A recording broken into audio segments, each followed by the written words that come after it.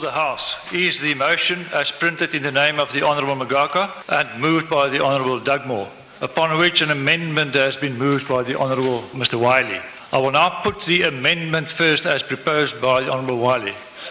Those in favour will say aye. Aye. Those against no? No. I think the ayes have it. The amendment obviously is then agreed to, and the motion as amended will now be put. Those in favour of the motion as amended will say aye. Aye. Those against no? No. I think the ayes have it. Eskom has appointed Caleb Kasim as its interim chief financial officer after announcing the suspension of Anoj Singh yesterday.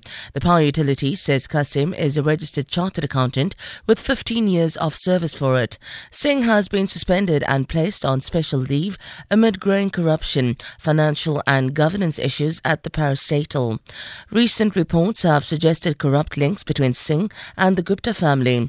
Last week, Eskom said it was pursuing disciplinary action against Singh.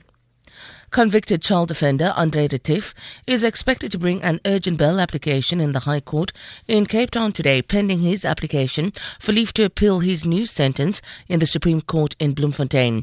He needs to apply for bail after the High Court overturned his previous suspended sentence last week. Retief will now serve 8 years behind bars. In 2015, he pleaded guilty to more than 2,000 child sex offences. The Para-Regional Court sentenced him to 8 years in prison, suspended for 5 years. The NPA lodged an appeal saying the sentence was inappropriate.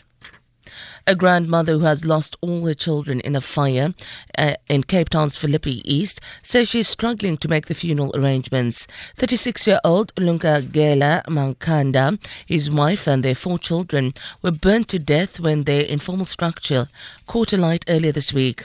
Grandmother Gertrude Makanda says this is her second loss. Since her daughter's passing, she's been raising her grandchildren on a grant. Makanda says her son was the breadwinner and she does not know how she will bury her family. When I used to work, I felt better. I had dignity.